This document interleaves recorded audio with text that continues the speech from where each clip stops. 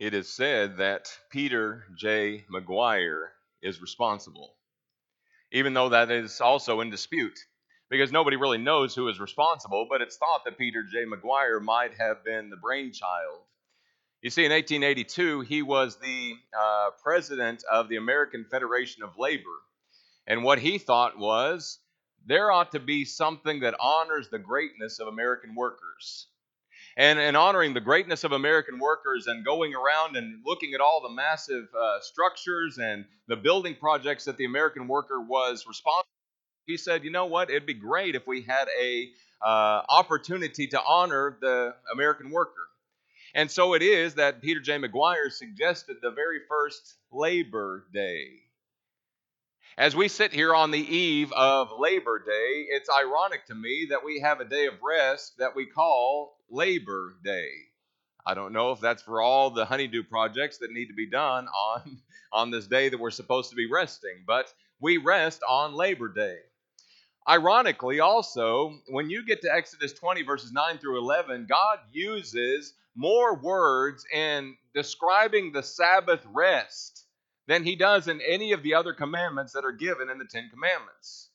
That is, God uses more words to describe how man is to rest than he does in describing anything else about him or his character or the observation of his people. Maintaining a balance when we talk about resting versus working is difficult. The word Sabbath is just simply a Hebrew word that means rest or cease or desist or stop whatever you're doing. It doesn't necessarily have direct reference to the Saturday, the observance of our Saturday week, but we'll talk about that more in just a moment. But I think about, obviously, at the very outset, applications for you and me. And today it seems like sometimes we have a trouble balancing our work and our rest. Seems like sometimes whenever I'm resting or whenever I've got my day off, I'm spending more time thinking about working. And it seems like sometimes that there are days that go by when you're working and you're trying to get something accomplished when all you can think about is resting. Balance is difficult to achieve, but understanding the purpose why God gave the Sabbath in the first place is so important to us in understanding of God's rules and his directions to his people, that is, the Jews, here in Exodus chapter 20. Brothers and sisters, if we were going to sum this lesson up in one statement, is that God wants our lives more than work, more than rest, more than what we think about when we're working, more what we think about when we're resting, is that he wants our lives to be all about holiness. Holiness. Observing the Sabbath and trusting in God whenever it was that God said, here's a day that I want you to spend not working. Here's a day that I want you to spend resting. What you're looking at is looking at saying, I'm going to trust God enough to do this and to observe this because it's part of what makes me, as a Jewish person, looking at this from their eyes, holy. Looking at it as a Israelite, as a Hebrew, it's about what makes us set apart. God did that.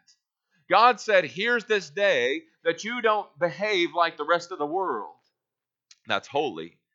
The word holy just simply means set apart or set aside or different, as it is in some translations. God set these people apart, and observing the Sabbath was about remembering the holy Lord that they serve. You see, we labor, or we rest on Labor Day to honor the American worker, or at least that's was the original intent. But the Sabbath really had nothing to do with honoring the Hebrew worker. It had everything to do with honoring the God that gave them the rest from their labors. There are 2 points to be made this evening under this title of the Sabbath was about holiness. The observing the Sabbath was about making a holy people. And the 2 points that we're going to make have a number of things underneath them, but I want you to understand that it's all about holiness. It's all about being different with regard to our work and with regard to our rest. Point number 1. Observing the Sabbath is about dependence.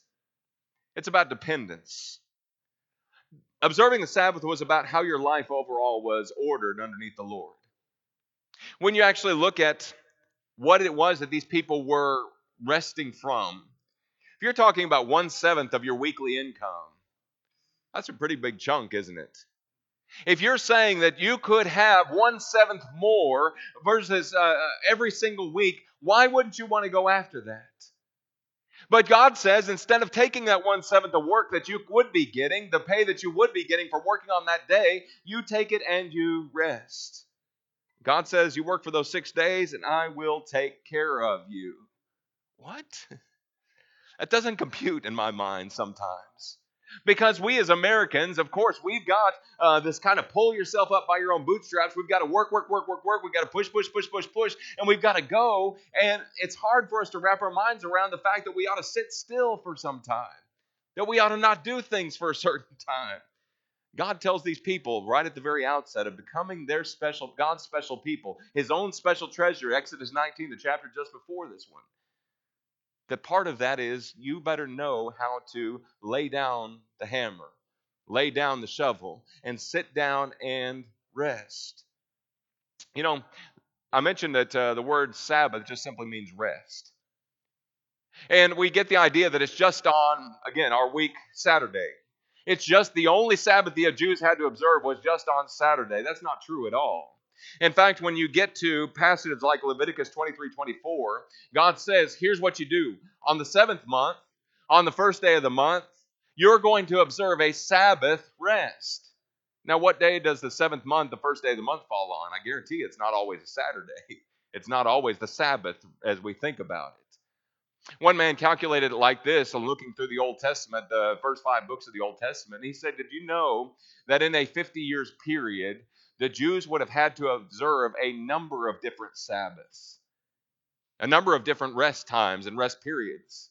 Within a 50-year period, they would have had one Sabbath day every single week that would come. That would add up to 2,600 days. They would have the Passover, that is 2 days a year. That is 100 days every year. The Feast of First Fruits, 50 days every year, 1 day. Feast of Trumpets, they'd have to observe a Sabbath rest for that, 1 day. Feast of Tabernacles, 50 days. Sabbath years.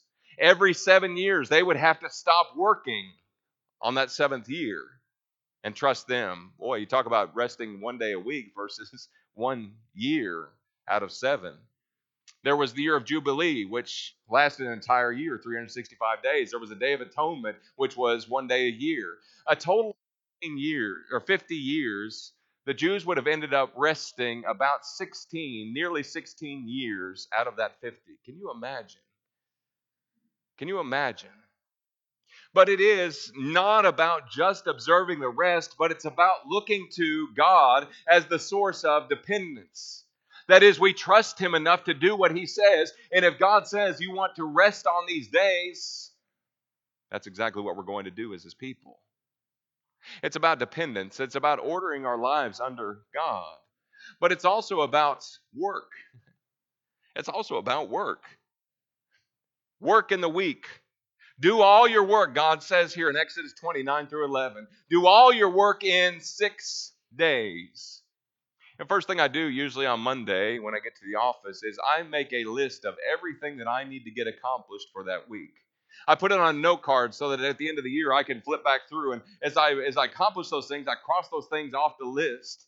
Because I don't want to go into my days off and my rest days thinking about something that I should have gotten accomplished back during the week.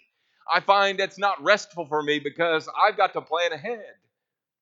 When you talk about work, again, we're workaholics a lot of times. And if we don't get accomplished what we feel like we need to get accomplished, well, we're going to spend our rest time trying to accomplish what it was we should have done during our work time. That's not good for anybody, to be honest.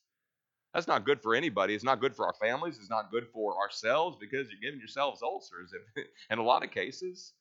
But when you look at the fact that God wants us to realize, or wanted the Jews to realize, that here's 6 days for you to get your jobs done.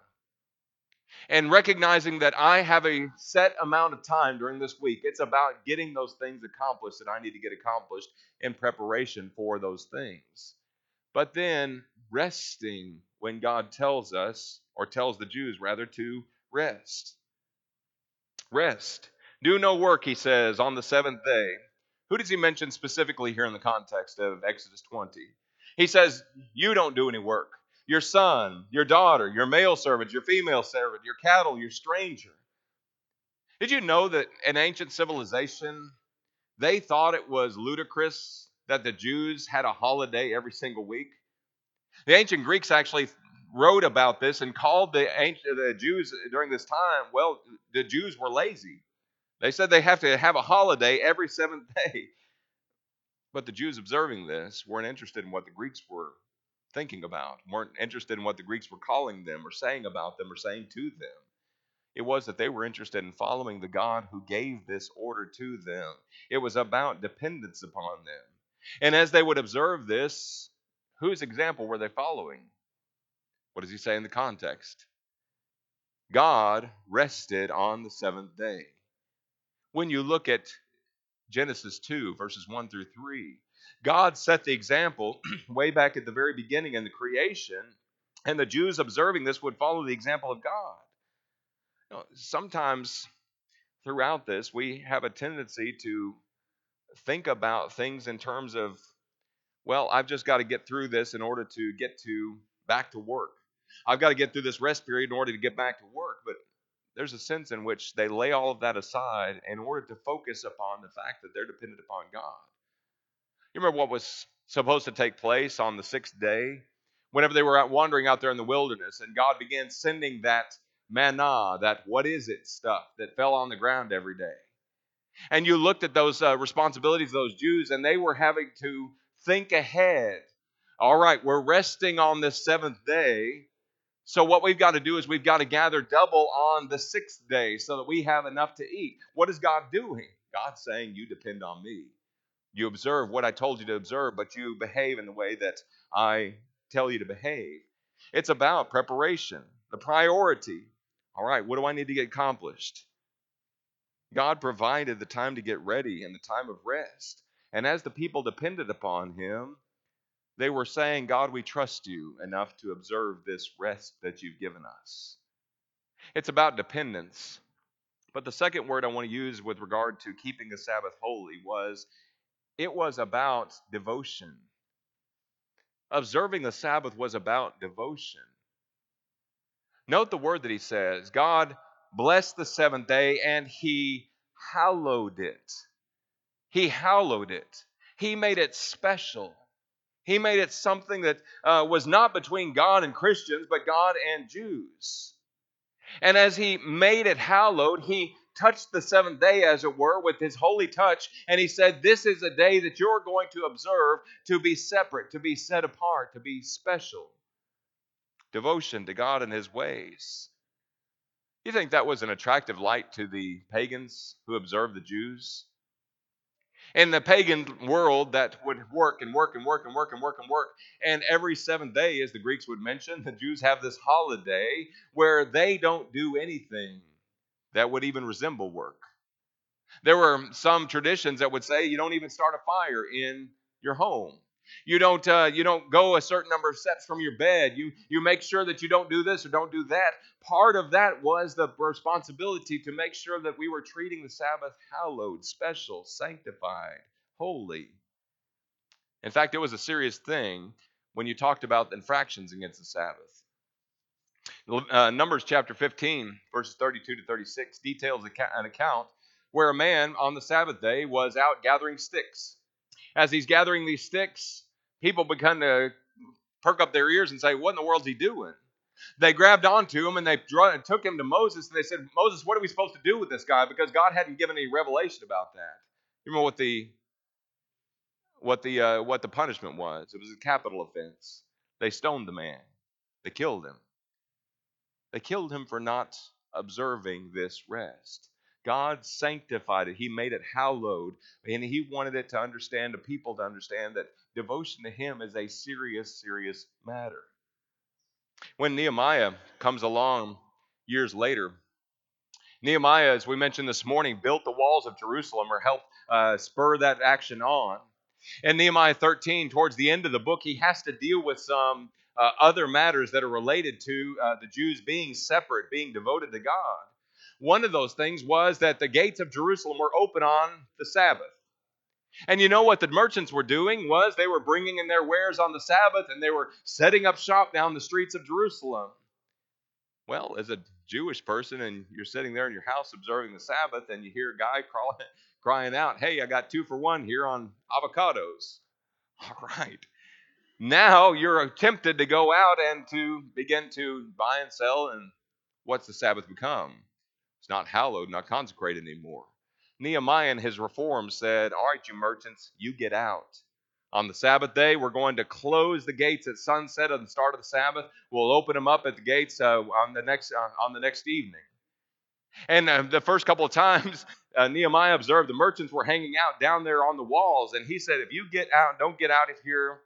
If you don't stop trying to sell on this day that God has called hallowed as special, I'm going to lay hands on you."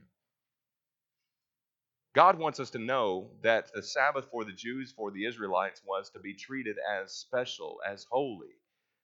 It's a special time. God is holy, and He made this holy to the Jews, a time of devotion to Him.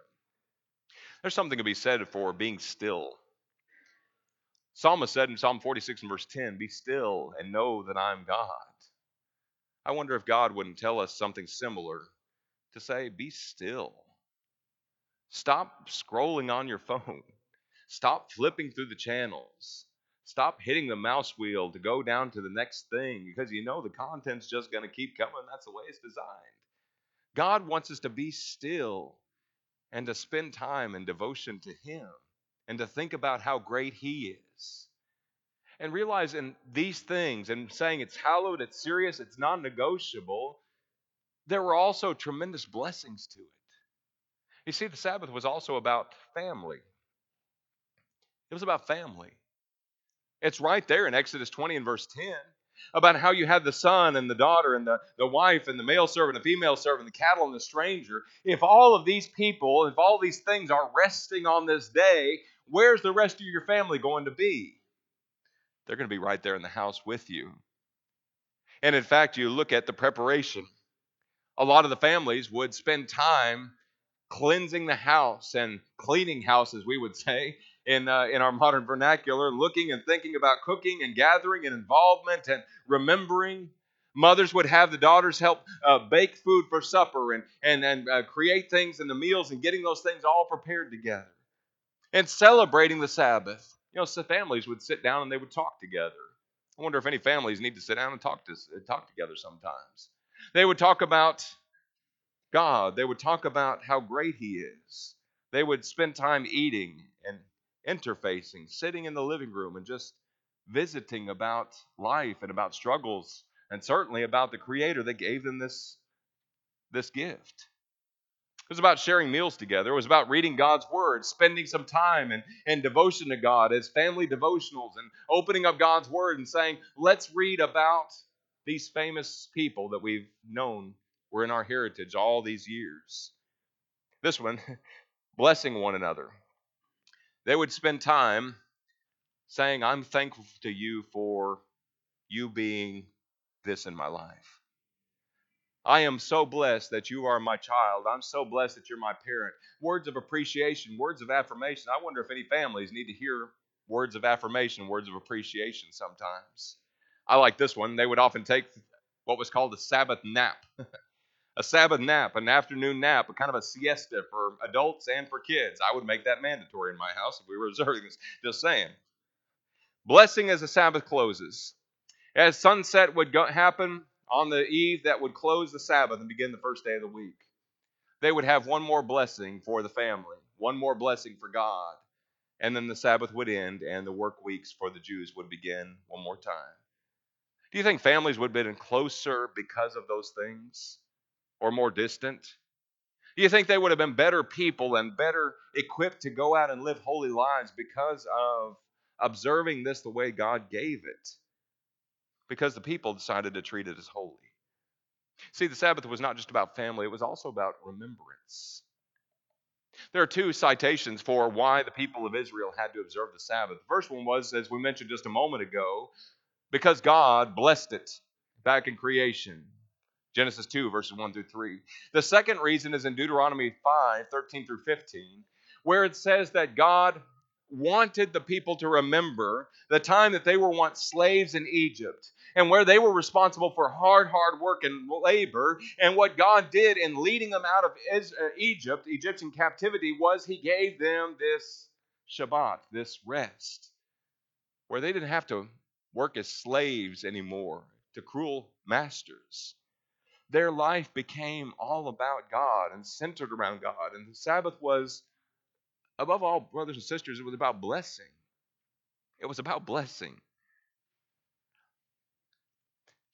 But then the rabbis came along and they began to look at the Sabbath and say, all right, we've got to clearly delineate and mark out what's work and what's not work. And maybe with the best of intentions and wanting to try and keep the Sabbath holy, what they did was they found 39 in the Old Testament, 39 rules and laws that acts of people were forbidden to do. And instead of using the Sabbath as a blessing and an opportunity to strengthen people, it became something that to the Jews in a lot of cases was a burden and was ignored and abused and misused.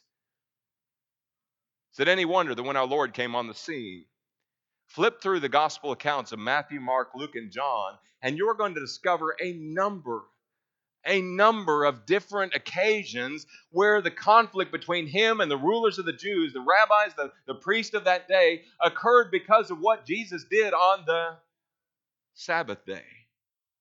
Luke 13, 14 through 17. As Jesus heals this man, as he talks to the Jews about, is it right to do good on the Sabbath? He asked the question, who's greater, the one who made the Sabbath or the one who is able to heal on the Sabbath? And he goes on to talk about in Mark 2, verse 23 through 38, the Son of Man is Lord of even the Sabbath. What God purposed as a joy and a celebration and a delightful holy rest for the Jews,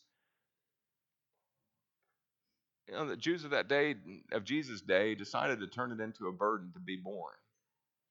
Something that I'm going to live in fear of possibly violating this. And instead of rest and a blessing, it became a burden and a chore to observe. A couple of observations quickly.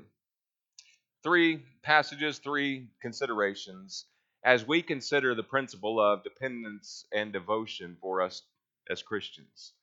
First one that I want, as a segue, let me ask this question. Is Sunday the Christian Sabbath? There's nothing in the New Testament, in our New Testament, that links Sunday with being the Christian Sabbath. It is a special day, no doubt. It is what's termed in the New Testament the Lord's Day. It is something on which the Lord was risen from the dead. The Lord was raised from the dead on the first day of the week. And as it was, the early church in Acts 20, verse 7, we find out, worshiped on the first day of the week, but it has never, ever been called the Christian Sabbath. It's not called that in the Bible. Our Lord's Day, in some principles, is kind of like the Jewish Sabbath, but it's never called that. We worship on the Lord's Day, but it's never going to be called the Christian Sabbath. Please don't mistake the two. Don't consider that it's the Christian Sabbath. It's not. It's the Lord's Day. But as we look at these passages here in the New Testament, follow with me. Number 1, flip over to the book of Mark, chapter 6. Mark chapter 6.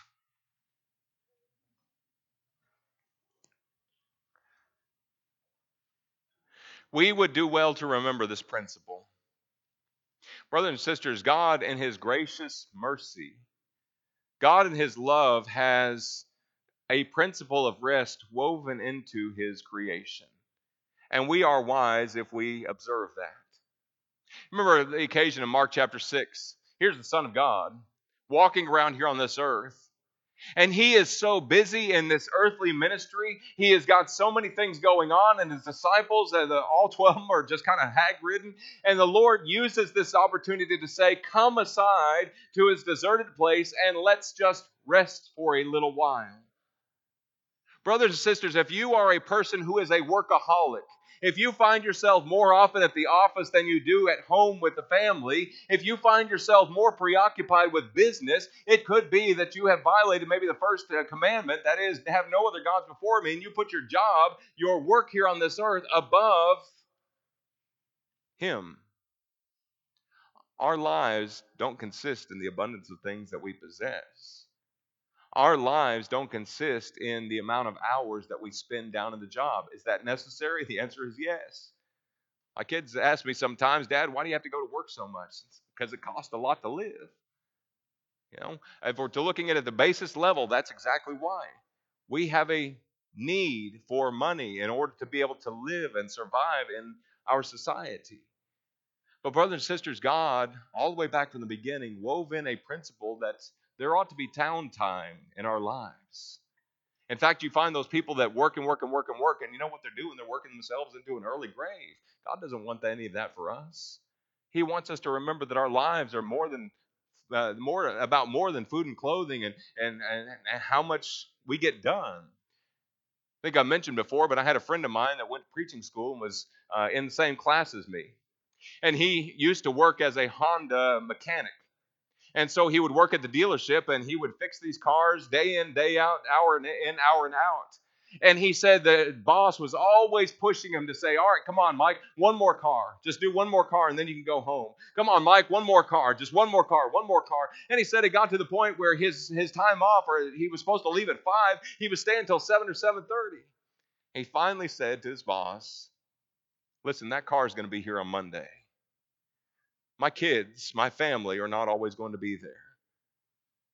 I'm going to leave this because now it's time to get off work. I'm going to go home and I'm going to spend some time with what's important at home. I'm going to go and I'm going to rest. We are wise if we draw the same boundaries. Again, not being ugly, not being mean, but realize that there are downtimes in our life and we're wise if we respect those things. Number 2, flip over to Colossians chapter 2, verses 16 and 17. Colossians chapter 2, verses 16 and 17. Sometimes you'll study with members of a denomination who still honor the Sabbath day, who still honor Saturdays. And in fact, they call themselves Adventists. That is, that we're going to push this particular agenda in keeping this one particular day special because it was part of the old law. As you study with these people and as you're patient with them, one of the places that I study with them and I want to get to is Colossians. Particularly chapter 2, verses 16 and 17, as Paul is giving these instructions and saying, listen, Christ Jesus is preeminent. And if you're holding him up like you ought to, then there's nobody else that's going to be able to take away that from your faith. And he says in verse 16 of chapter 2, so let no one judge you in regard to food or in drink or regarding a festival or a new moon or Sabbaths. But note what he says that they are, which are merely a shadow of things to come, but the substance is of Christ. As Paul draws these things together in what we just studied about the Sabbath and pulling this over, he's saying the Sabbath was just merely a shadow. You want to know what the substance is? It's Christ. You want to know who our Sabbath is today? It's Christ. Doesn't that put that in a wonderful perspective when you look at what Jesus said in Matthew chapter 11? Come unto me, all you who labor and are heavy laden, and I will give you rest. We have rest in Jesus Christ. Because outwardly, we're not trying to hold on to elements of an old, outdated system, but from the heart, we're trying to sincerely serve God. And it's not outward ritualistic things, burdens that we need to bear, just like what the Jews had to observe with looking at the Sabbath, saying, well, am I going to violate any of these 39 things? Jesus Christ is the rest. It was designed, in essence, to point us all to Jesus and the rest he promised. Last one, flip over to Hebrews chapter 4. Hebrews chapter 4.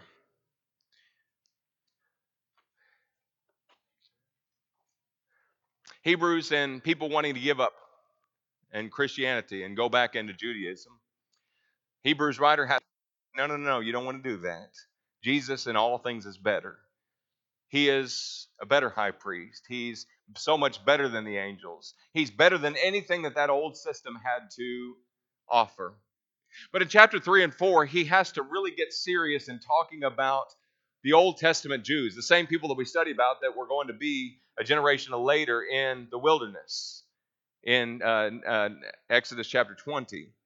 And as he looks in Hebrews chapter 4, note what he begins talking about, verse 1. Therefore, the Hebrews writer says, since a promise remains of entering his rest, let's fear lest any of you seem to have come short of it. For indeed the gospel is preached to us as well as them, but the word which they heard did not profit them, not being mixed with faith in those who heard it. Now, God leads them up to the border of the promised land in Numbers 13. God says, you're going to go in and take it. But first, Moses says, let's send out those 12 spies. They go in, they come back. 10 were bad, 2 were good. We understand that situation. And it was that because of faithlessness, because of disobedience, because of rebellion, God swore in his wrath, those people will not enter into the promised land. The Hebrews writer in chapter 4 begins and says, listen, we have a promise of entering his rest. Those people missed it because of disobedience and rebellion and faithlessness. I don't want you to miss this rest. And in fact, verse 9 uses that word that we've talked about. There remains therefore a Shabbat, a Sabbath for the people of God. You and I have a rest coming to us. It's not just a one-day thing. Well, but it kind of is. Because there's only going to be one day when we get to heaven. There's not going to be any night there, so you could say one eternal day. There's not going to be any more work as we know it when we get to that rest. But brothers and sisters, the point that Hebrews writer is making is you don't go back. You don't disregard your devotion and your dependence upon God, because the rest that we have coming to us is nothing like the rest that they had. It's something far better because of Christ Jesus who gave it. O land of rest, for thee I sigh. When will the moment come when I shall lay my armor by and rest in peace at home? You know what the rest of that song is? We'll work till Jesus comes. Now is not the time to rest, church. I hope it is that you enjoy your Labor Day. And I hope it is that you do a great job with your work. Whatever your hand finds to do it with all your might. But I hope that you realize your life is about dependence upon God and devotion to Him, and that every single day you're going to work for the Master. You're going to be busy in His service, because it is that you want to appreciate that rest that He's promised to us. Thank you so much for your kind attention. May God bless you this week. Let's stand and sing our invitation song.